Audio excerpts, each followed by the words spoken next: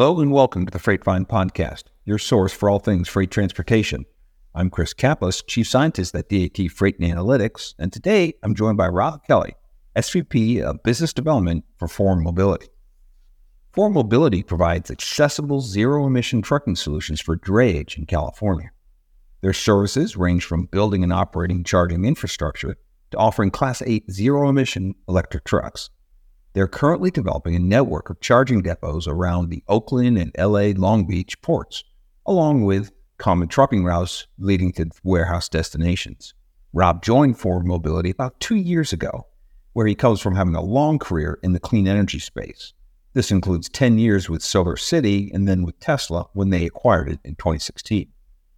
In our conversation, we discussed the current regulatory situation in California, challenges and opportunities to electrifying truck fleets, and what the industry might look like in 5 to 10 years in the future. This is an important discussion for anyone who has freight coming in from California ports, which, to be honest, is pretty much everyone. And as we all know, what is happening in California today usually finds its way to other states and sometimes federally in the future. So it's really important to keep your eyes on what's happening. Following my conversation with Rob, I'll discuss the truckload market update. So let's get started. Before we start the conversation, let me update you all on some upcoming events for both DAT and myself. Starting on 5 to 7 February, DAT will be at Manifest in Las Vegas. I'll be on a panel with a great group of shippers discussing the future of transportation procurement, and DAT will have a booth, number 1315, for you to visit and chat with us. On March 5th, I'll be moderating a different yet still very great panel of shippers on the same topic of transportation procurement at the annual Food Shippers of America conference in Orlando. If you are attending either of these shows, please let me know and we can connect. Okay, on with the rest of the podcast.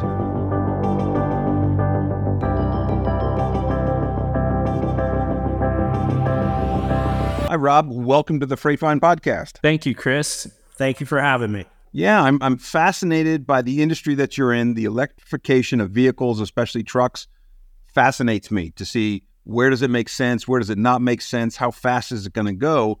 So let's start talking about your company, Forum Mobility.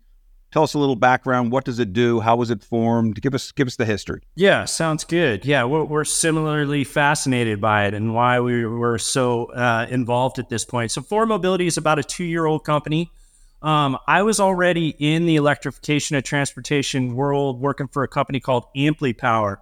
At the time that I met these guys, Ampli eventually got bought by BP. They're called BP Pulse now. But were introduced by friends of friends who recognized what California was doing with a big concentration on lowering emissions in heavy-duty trucking and knew that their skill set as energy developers were going to be needed in this marketplace. And so kind of started picking my brain, understanding what was going on in the market. I'd been in it for a couple of years already. And through that relationship, I eventually moved over to work for them. And we developed Forum Mobility, which is concentrating on the heavy-duty trucking space and building a network of charging depots to meet the duty cycle of those heavy-duty trucks, especially in the drayage market. So let me just make sure I understand. We're all within California at this point. That's right. And the regulation seems to be focused on drayage. It seems to be that's the biggest. And this is all Class 7, Class 8 trucks mainly? Yeah. I mean, there's two big things pushing this, and it's advanced clean fleet and advanced clean truck. So advanced clean truck is an agreement with the truck OEMs that they need to build more electric trucks, sell more electric trucks into the California market. It actually begins right now, January 2024, and it will step up until 2036 when they will only be selling zero-emission vehicles. So that's a huge driver to the market. And that advanced clean fleet is the larger fleets and their requirements to adopt these trucks over a similar time frame with a step up until they're zero emissions. So what does Forum Mobility do? You don't actually own any assets, right? You own the underlying charging facilities? How does that work? So we do both, Chris. So we have one customer right now where we've cut our teeth and developed a great understanding of this market and the equipment that goes into it. And we built these charging depot at his site. It's called Height Logistics in Long Beach. We're putting in our 5th and 6th charger there right now, but have 4 operating chargers. So we own, operate, and maintain those chargers at his site. And for him, we actually did also purchase the truck assets and own those as well. And we're leasing them back to Height. So we're actually the owner of all that equipment and leasing the trucks back to Height and then delivering charging services to Height. And we'll have that same model for the depots that we develop. Through that experience, we kind of learned that we're not going to be able to grow fast enough, one customer at a time. So now we're building a network of depots, kind of your Shells and Chevron of the future. So, and the ones that you developed for Height, is that at one specific port or is that at multiple ports? He services both San Pedro Bay ports, so both Port of LA and Port of Long Beach, and they're on his property. That's a difficult thing to do. You're going to find a lot of people developing chargers at their own site, but you need a long lease in order to spend that money on the equipment. You need an owner that's willing, and your property needs to be on a location on the distribution system that allows you to do so, that the utility can bring the power to that site. So he was a diamond in the rough that allowed us to get these trucks up and running and chargers and really kind of get a better understanding of this. So your customer then is probably at this stage of the company, still a new company, still growing, is 3PLs and carriers. Is this the model you want to go forward with, or do you want to have a different model as you go and bring in other customers? No, you're exactly right. We're looking at carriers, 3PLs, and large fleets. So if you're an asset-based company, you're going to find usefulness in our network of charging depots.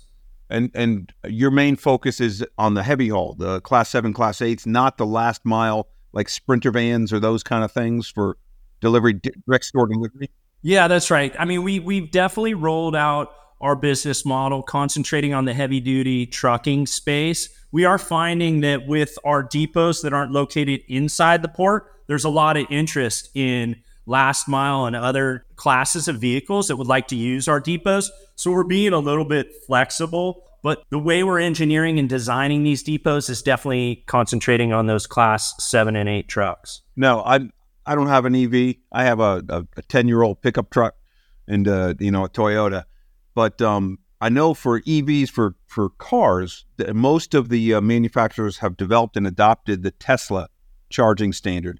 What is the charging standard? Is it standard across the larger vehicles, or does that differ by manufacturer? Yeah, outside of Tesla, CCS is the adopted standard by all. It is changing.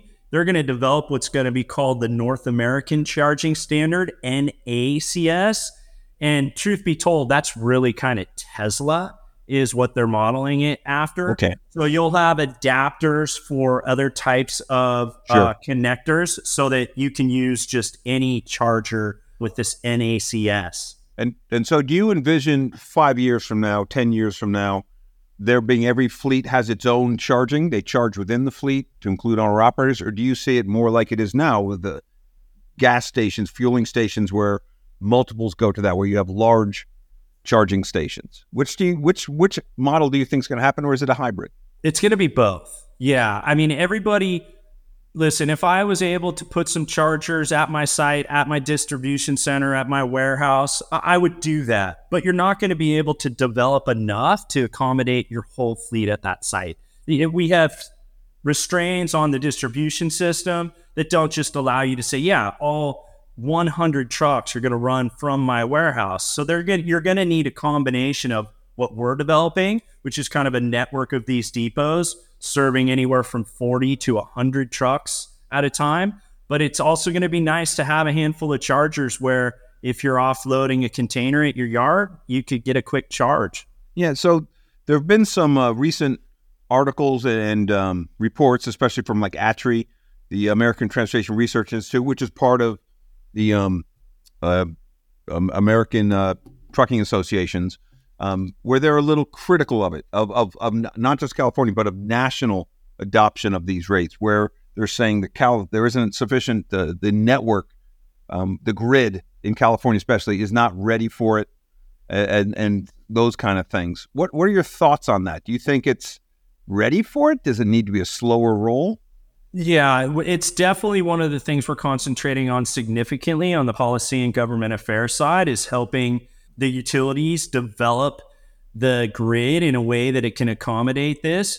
But there is low-hanging fruit. It isn't something that needs to slow anything down. I mean, the time is really now, and that's the superpowers of foreign mobility, is a bunch of energy developers, is, we can speak utility. We understand the distribution system. We can locate these depots in areas on the distribution system where there is available power today. And I think the grid's getting smarter every single day. I remember 10, 12 years ago, we were having rolling brownouts in California all the time. And they said they were going to take San Onofre, a big nuclear plant, offline. And everybody was like, we're going to have blackouts every day.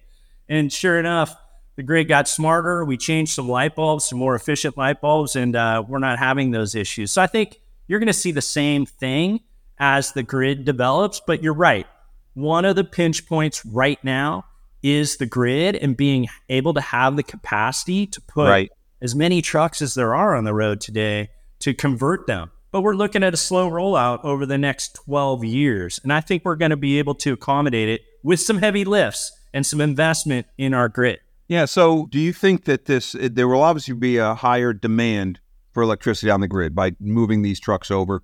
And do you have a sense right now what percentage of, just call it drayage, the heavy duty moves within California ports is electric versus combustion engine at this point? Do you have any sense of what that is? Yeah, I mean, it is minimal right now. We really need our EV OEMs, our OEMs, to build more electric trucks. There's probably less than 200 electric Class 8 trucks serving the three main ports in California today, but there is 30-ish thousand serving the LA ports overall, and probably about 8,000 to 9,000 serving the Oakland port. So only 200 of those are electric today.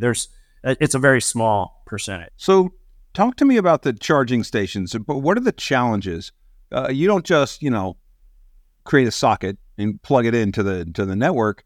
Yeah. What are the challenges? What does it take to do this? And do you have to go in knowing the demand you're going to need for the next year? Or once you're established, is it easy to add on to that? Is it modular, or is it kind of you need to know the finished state when you start? Yeah, I mean, we're doing it a little bit modularly right now with height, but no, you should, when you start talking to the utility, and utility's your best partner in this, it's the person that you should talk to first. As a matter of fact, I was listening to your podcast with Jim Filter from Schneider, and he talked about it being a 3-year process. So the first person you should touch is your utility, and they're going to tell you yay or nay. We can supply this amount of power, but it's energy development. It's the hard grind of being able to work with the utility, get the correct permitting, and get the engineer, procure, and construct that depot in a timely manner. That's why us with 6 sites currently under development that we've been working on for over a year and a half, kind of give us a leg up to somebody that's just about to start looking into this and call their utility today. Do you think that this increased use of electrification of trucks is going to drive for more demand of nuclear? Yeah, that'll be interesting. I mean, North America has been pretty opposed to nuclear historically. A lot of people are very nervous. Fukushima didn't help. I blame Jackson Brown. Okay. No nukes. I mean, it's all his fault. If you look at it, more people die from emissions and coal and that than do from anything with nuclear. But do you think that from the tide with some, because it's a different industry now?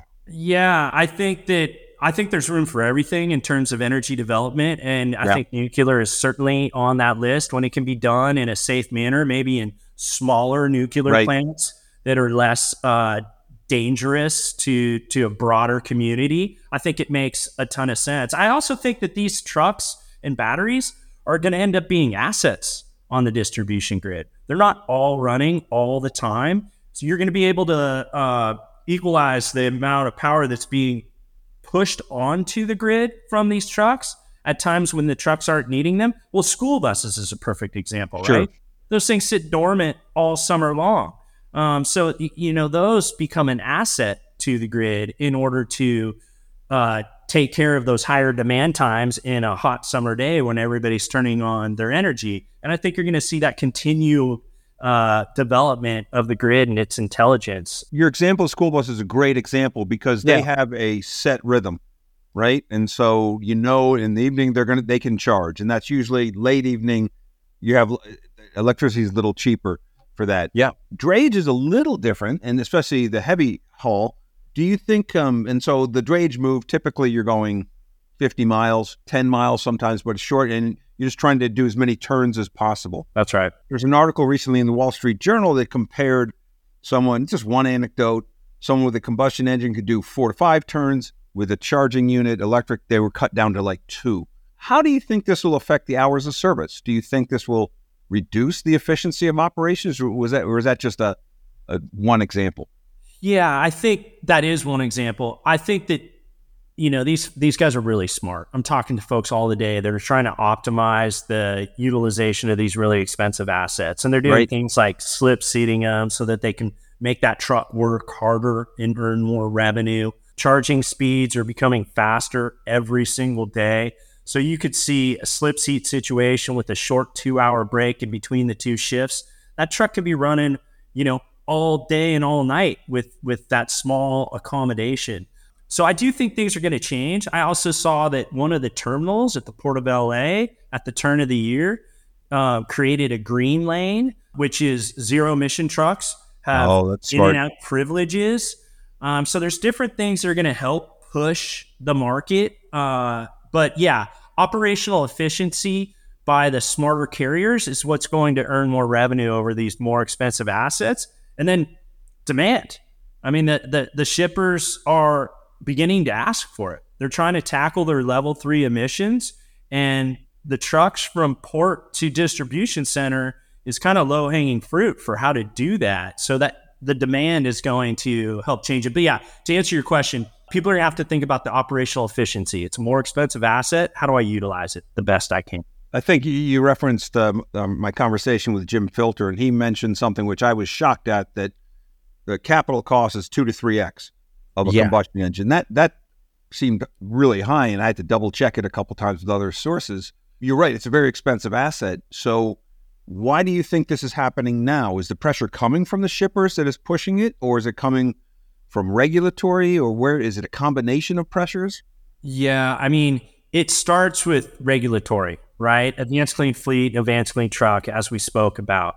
That's what's forcing the market to begin to develop these trucks. But it's, I mentioned I was in solar for 15 years before I made my way over into this industry, and it's not too dissimilar. In the early 2000s, California subsidized solar development. And, to give you an idea of what that did, the first couple solar projects I sold were $10 a watt. By the time I left 13 years later, I was selling it for $1 a watt. And that same thing's going to happen because we're putting concentration into lithium ion battery manufacturing. There's more battery manufacturing plants popping up every single day that's going to help drive down. And if the big 5-ish EV OEMs are only building, 1 to 300 trucks a year, but move that to thousands, that's going to bring the scale that we need to incubate this marketplace and drive down that cost of the truck. But Jim's exactly right. $150,000 diesel is about a $450,000 electric truck. Yeah. So I'm curious about the solar because you're right. The price per watt has gone way down. Yeah. Is that technological improvements, or is it manufacturing efficiencies, or what is the mix? Yeah, it's really both. The efficiency of the panels that I first was selling were like 15% efficient for how they were able to turn light into power. By the time I left, they were 25% efficient. But more so, it's being able to produce more panels at scale. And that's the same thing that we're going to have with lithium ion and other battery technologies. Is people are really investing in that marketplace. You're seeing those pop up all the time. I know there's been there's some discussion of security, energy security, and in the solar panels, I know China dominated for a while. I don't know, do they still dominate on the solar manufacturing of solar panels, or is that spread across the country or across the world? We have more development in North America than we ever did before, but no, China is still a big resource for us in both solar panels and battery manufacturing.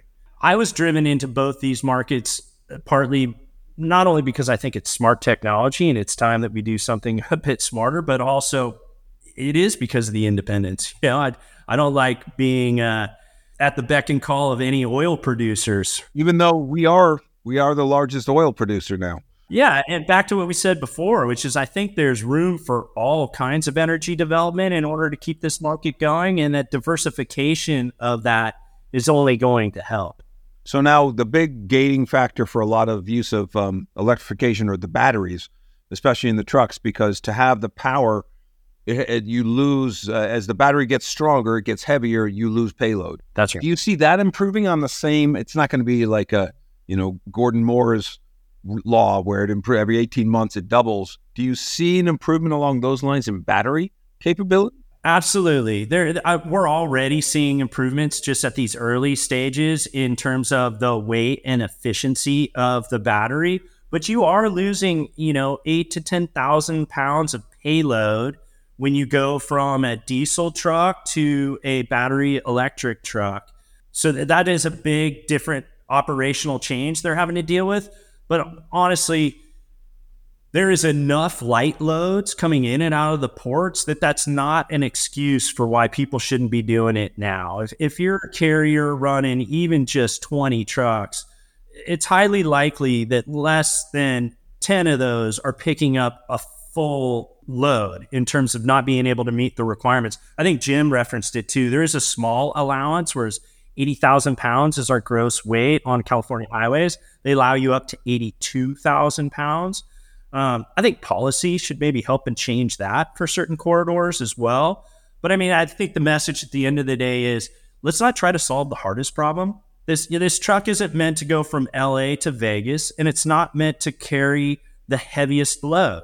So let's concentrate on the lighter loads that, like you said, in drayage are staying within 50, 60 miles of the port. There's plenty of that to be done. And with that, we'll be able to grow and incubate this market so that the truck can become lighter, the battery can become more efficient, and then maybe that truck is running out to Vegas. Well, that's my next set of questions is right now, the use of electric trucks at this scale, although there's some Tesla, the semi-private, the semis, there's some pilots going on in Texas and different places, but generally California is the epicenter of using this, mainly drayage. Do you see it transferable to what's known as middle mile, the longer haul truckload, where the average length of haul might be 500 miles to 600 miles? Do you see, or when do you see that electric vehicles will be able to make that jump? Yeah, 500 miles, Tesla already working with NACFE, North America Freight Council Association. They're already claiming those types of distances. I haven't been able to see that. The joke in the marketplace is they must be hauling chips for Frito-Lay. Yep. Again, I just don't think that we need to solve that problem today. But do you think it's going to happen? Do you think it's going to get to that? Absolutely, yeah. And I think that there's other technologies out there that are trying to tackle that harder. Hydrogen, for instance, we're not there today. The truck's too expensive. Hydrogen isn't available everywhere. But yeah, absolutely. I think that is well within, a kind of 10-year time frame. And I think there's plenty of work today that can be done where we don't have to, where we can incubate all of this technology so that we can get there. Yeah. So we talked about, for mobility working on electric vehicles. Do you work on other zero emission vehicles? Do you work in hydrogen, or are you mainly focused on electric battery powered? Yeah, no, we're really focused on battery electric. We're in the now business. And right now we see battery electric vehicles being able to serve a massive part of the marketplace, readily available. We know how to develop energy from the grid. I'm going to leave hydrogen to the hydrogen folks, and I wish them the best of luck to be able to do that in an efficient manner. But no, we're BEV, 100%. There was a company, I think it's long gone, called maybe A Better World. Do you remember this? Where they did batteries for cars, but it was a swap. It was a battery swap. Yeah, I think it was Better Fleet, maybe. I do remember that. I think it was only passenger cars. I want to say it was an Israeli company, but they were doing something in San Francisco. I don't think it worked, but it seems like the industry has moved from battery swapping to battery recharging. Is that a fair statement? It's a fair statement. I think people were really nervous, and that company I do think went under. People were really nervous that you don't bolt that battery on the bottom of the vehicle the right way. It drops off, and it's a hazard on the freeway. I did recently see somebody who, the way the Class 8 truck is built, that it was being put on top of the overall chassis of the truck. So you couldn't really have it drop out, right? So it would be sitting behind the cab in that area. And, at least made me raise my eyebrows and think that that's an interesting thought. But you have folks developing megawatt charging, that's going to drive down this fueling time to less than a half hour over the next couple years.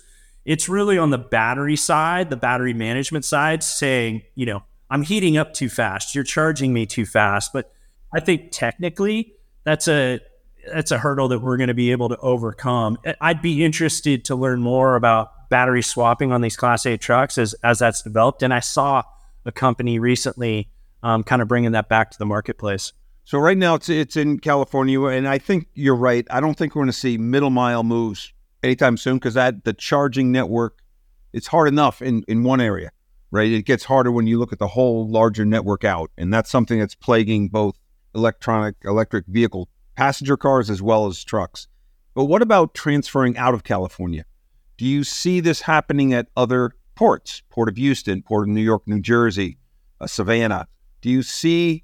What do you think is stopping the adoption of EV trucks for drayage at those locations? I don't think it's being stopped. I mean, California is definitely the center of all of this right now, adopting these rules sooner than other folks. But I believe 11 other states have now signed on to adopt both Advanced Clean Fleet and Advanced Clean Truck.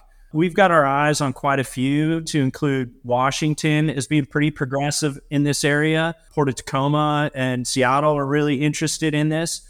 I think you're going to see it roll out probably quicker than folks expect, especially once they see other people deploying it successfully.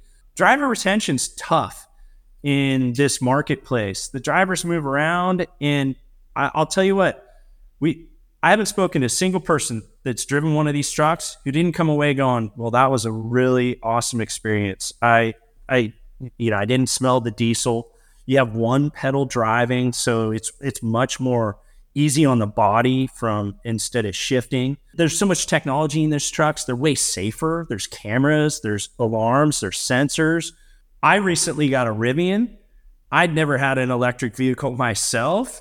And it's hard for me to imagine buying another combustion engine vehicle just for my family. The experience has been so awesome. Well, you're in Texas. There are no hills, and you get snow once every 10 years. So, but I agree. I have a friend who has a Tesla, and I drove it, and I suddenly was going 80 miles an hour without even thinking about it. It's like, whoa, I better slow this down. Yeah, absolutely. The amount of torque and pickup, which bringing it back to drayage, is something that these guys are also really attracted to. Is like, I was able to get up to speed hauling a really heavy load in this electric truck much more quickly than I would be able to in my diesel. So, I think people love them when they start driving them, and I think driver retention is going to be another. One of quite a few reasons that these trucking companies are like, well, I got to get the best truck. These guys want to drive these cool electric trucks.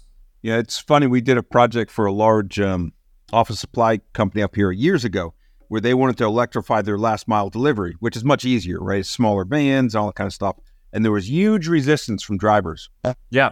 Until they drove it.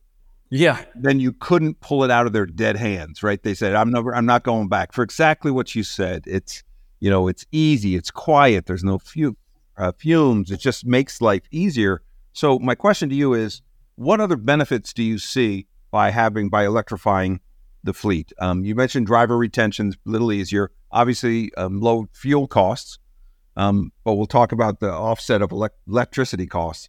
What other benefits do you see? Yeah, I mean, I think one of the biggest benefits, and what I'm talking to about with my customers every day and helping them with, is growing your business, right? Like nobody's really growing their business in drayage right now. Everybody is just trying to stay alive. The market has got so slow, but we're literally, we do a fair amount of marketing, do some podcasts and otherwise. I get inbound calls from big shippers all the time going, hey, where are your electric truck assets? So like we're really in 2024 and beyond, we're really trying to tackle these level 3 emissions. Who has these trucks?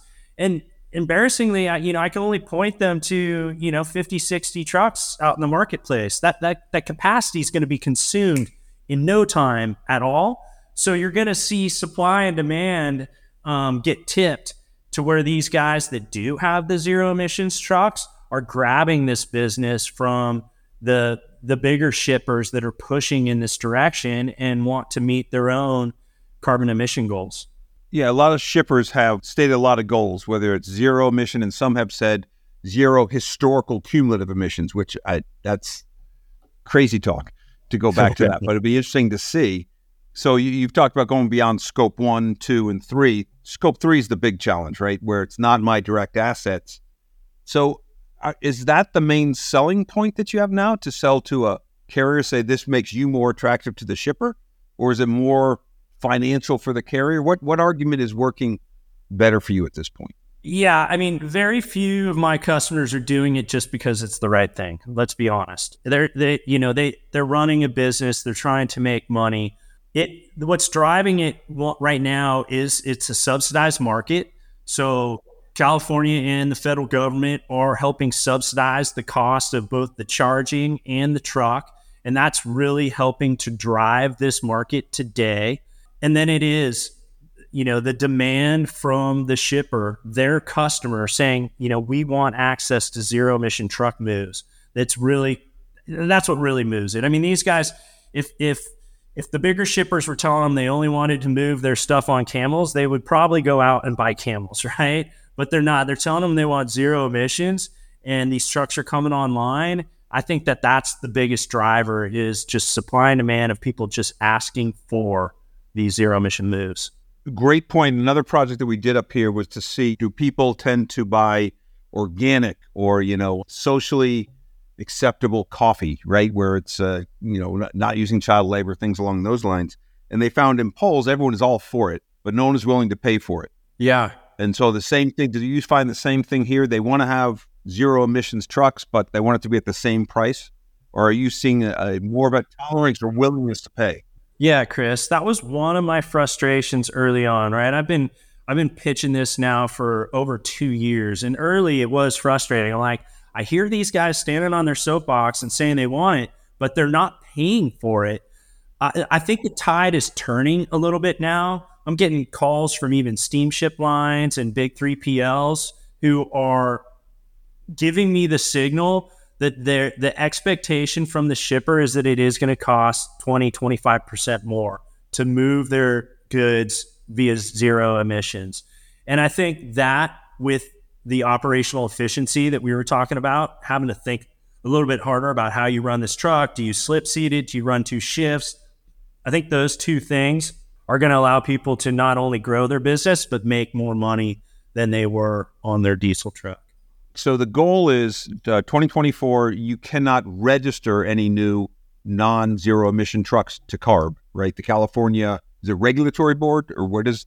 California Air Resources Board is who's driving this. Yep. So that's now, and then it's in 2035 where they all operations have to be. So we have about 11 years. Yeah, it's 2036, but yeah, you're right. And it'll be kind of a step down. So the Advanced Clean Fleet, so, your friend Jim at Schneider, he will have percentage-based goals, 5%, 7%, 10% through the years until he meets that 100%.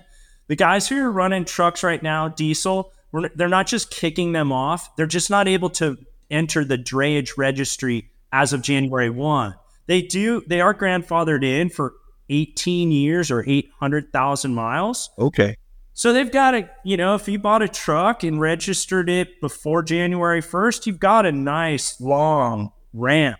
I imagine there was a little bit of a surge the last 6 months to get them in. Yeah. There was more combustion engine sales in the quarter one of 23 than there probably was in the 3 prior years, which actually put them in an interesting position too, because it was right as the freight market was slowing down. So now they're carrying all these expensive assets with capacity that they don't necessarily need. So they're having to make these decisions right now, because if they get rid of that truck, sell it into another state where it can still run, and then capacity comes back in Q2, their only option is going to be a zero emissions truck. So I really feel for the carriers, especially the smaller guys who are being put in this pinch. When I came on, it was AB5. They fought their way around that. They all went and got their own license, their carrier license. They were able to continue operating. And now, everybody was making money hand over fist during COVID because we were all sitting on our couch ordering stuff from Amazon on our computers. And then, boom, everything slowed down. Interest rates went up. So we're really trying to create opportunity to help solve this problem for, the bigger carriers, your friend Jim, but as well as these smaller carriers. And I feel for these guys, but I think we can do it in a way between the subsidies and the way we're designing our network where they can grow their business and maybe in a unique way that the bigger carriers just can't. Because of what I said earlier, there's a subsidy through the California Resources Board that will pay for 90% of the cost of that truck. If you're a small carrier, under 20 trucks in your fleet and less than $15 million in revenue, they're really subsidizing that vehicle for you. And so I think if I was a massive carrier, I would contract a lot of that business when my shipper's saying I want zero emissions out to these smaller guys, because they're the ones that are getting their truck paid for. So I don't think it's going to leave the little guy behind. It's a very interesting time in this marketplace. It's been wild. The trucking industry across the world, not just drayage, across the U.S. has a really long tail, long tail, because it's the entrepreneur's path for blue collar. All you need to create a truckload trucking company is a truck and a phone, pretty much a smartphone. Right. There's very little barriers to entry or exit. So you see a lot of those. And drayage, the nice thing about drayage, you can get home every night. You're not a long haul trucker, right? You're not going to go more than 100 miles, maybe.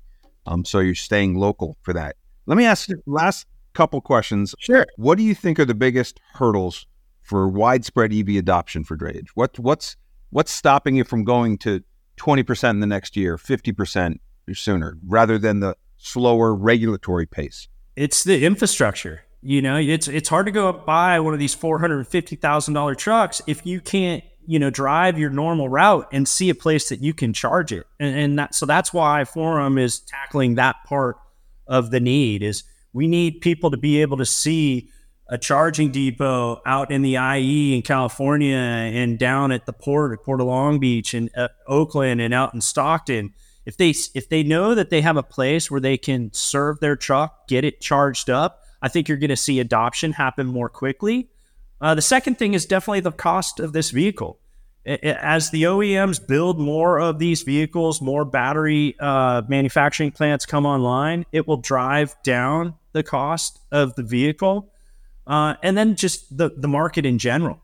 We need a pickup in the freight market so that they have the confidence when they invest in these expensive assets that they're going to be utilized. Let me ask a question about the infrastructure, because that's a really interesting chicken and the egg argument, right? You're not going to get the trucks until the infrastructure is out there, but you're not going to build the infrastructure unless the demand is out there. Are there subsidies out there for companies like yours to build that infrastructure? Or are you going out, are you eating all the risk? So you build the network out and then you hope the demand for it appears. Great question. And it is absolutely chicken and egg, right? So we do bear some of that risk, leaning forward on the infrastructure, looking at the market, understanding what supply and demand is.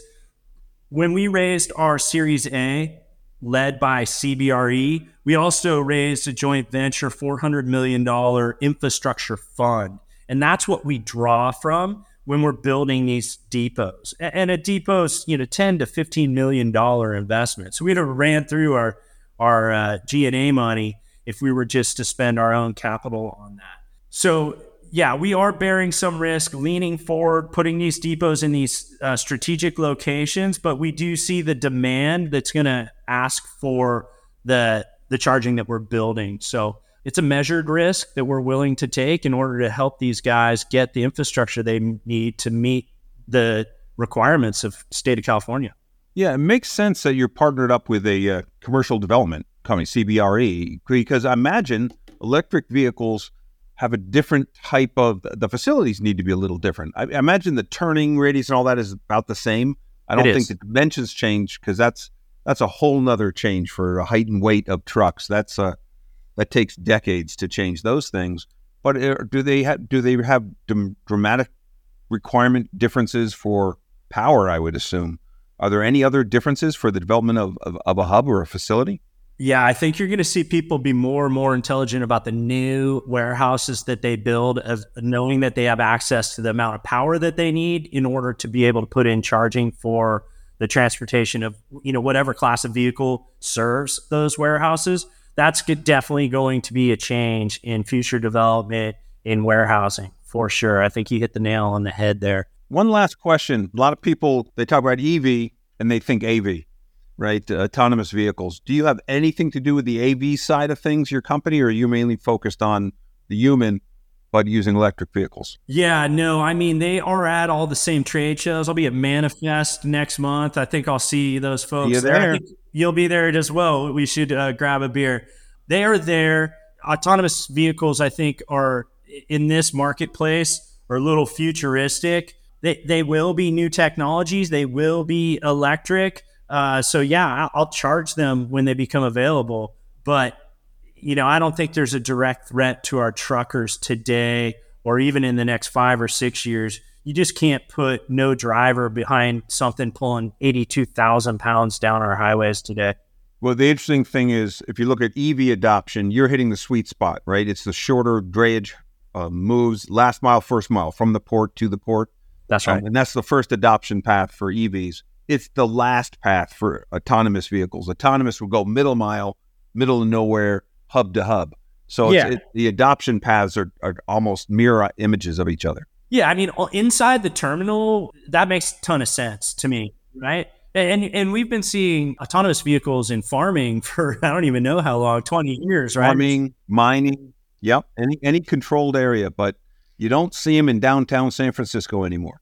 Like, I was there 2 weeks ago, and there's still a couple companies operating, but you're right, they had an accident. Can't remember who it was, and they got pulled off the road. But every so often, one of my kids would point to one and like, there's no driver in that car.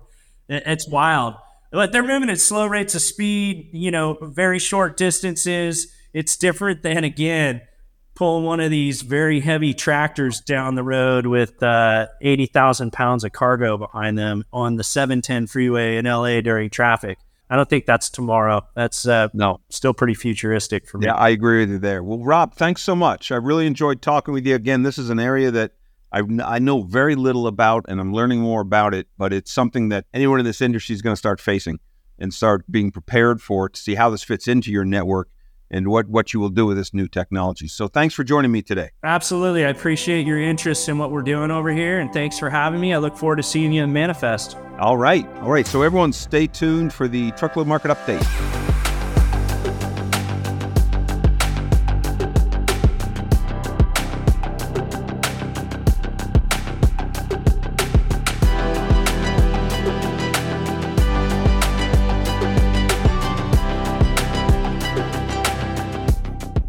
This is the Truckload Market Update for 25 January 2024.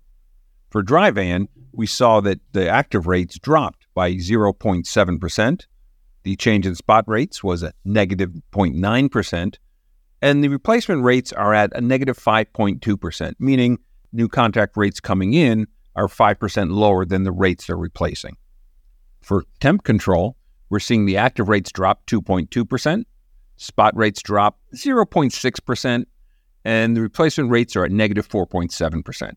For intermodal, we saw a slight increase in active rates by 0.1%, so just barely, and a change in spot rates dropping about 1.4%. And the replacement rates for intermodal are a negative 1.2%. Flatbed, the active rates dropped 1%. The spot rates barely moved. They dropped a little bit, like 0.1%. And the replacement rates are a negative 12.8%. So overall, what we're seeing is that all modes but intermodal had slight drops in both contract and spot rates. It's just intermodal just had a slightly increase in the active contract rates of 0.1%. Replacement rates for all modes stayed negative, with the biggest one being flatbed, peaking at negative 12%. I'm sure that's a little bit of a flux. Remember, these new rate differentials or the replacement rates are very chaotic initially. They settle down after a couple of weeks. So I expect next time we do this, it'll be a little tighter. But this is showing some big decrease in the flatbed replacement rates. But one thing that we notice is the gap between spot and contract rate continues to fall. It's at its lowest point in over a year for both dry van and temp control at 15 cents and 9 cents, respectively, per mile. And again, diesel prices continue to hover in the $3.84-85 range. This is about 76 cents per gallon cheaper than it was a year ago. All right, so that concludes this week's Truckload Market Update. Thanks. Well, that wraps up this episode of The Freight Find. The Freight Find podcast is hosted by myself, Chris Kaplis, and is produced and edited by DATIQ. For more information or to hear previous episodes, please visit our website at dat.com/podcasts. You can subscribe to The Freight Find wherever you get your podcasts. And while you're there, be sure to give us a review. As always, if you have any feedback or questions about what you've heard on The Freight Find or suggestions for what you'd like to hear in the future, send an email to me at chris.kaplis@dat.com. Finally, from all of us at The Freight Find, thank you for listening. We hope you enjoyed it and learned something new.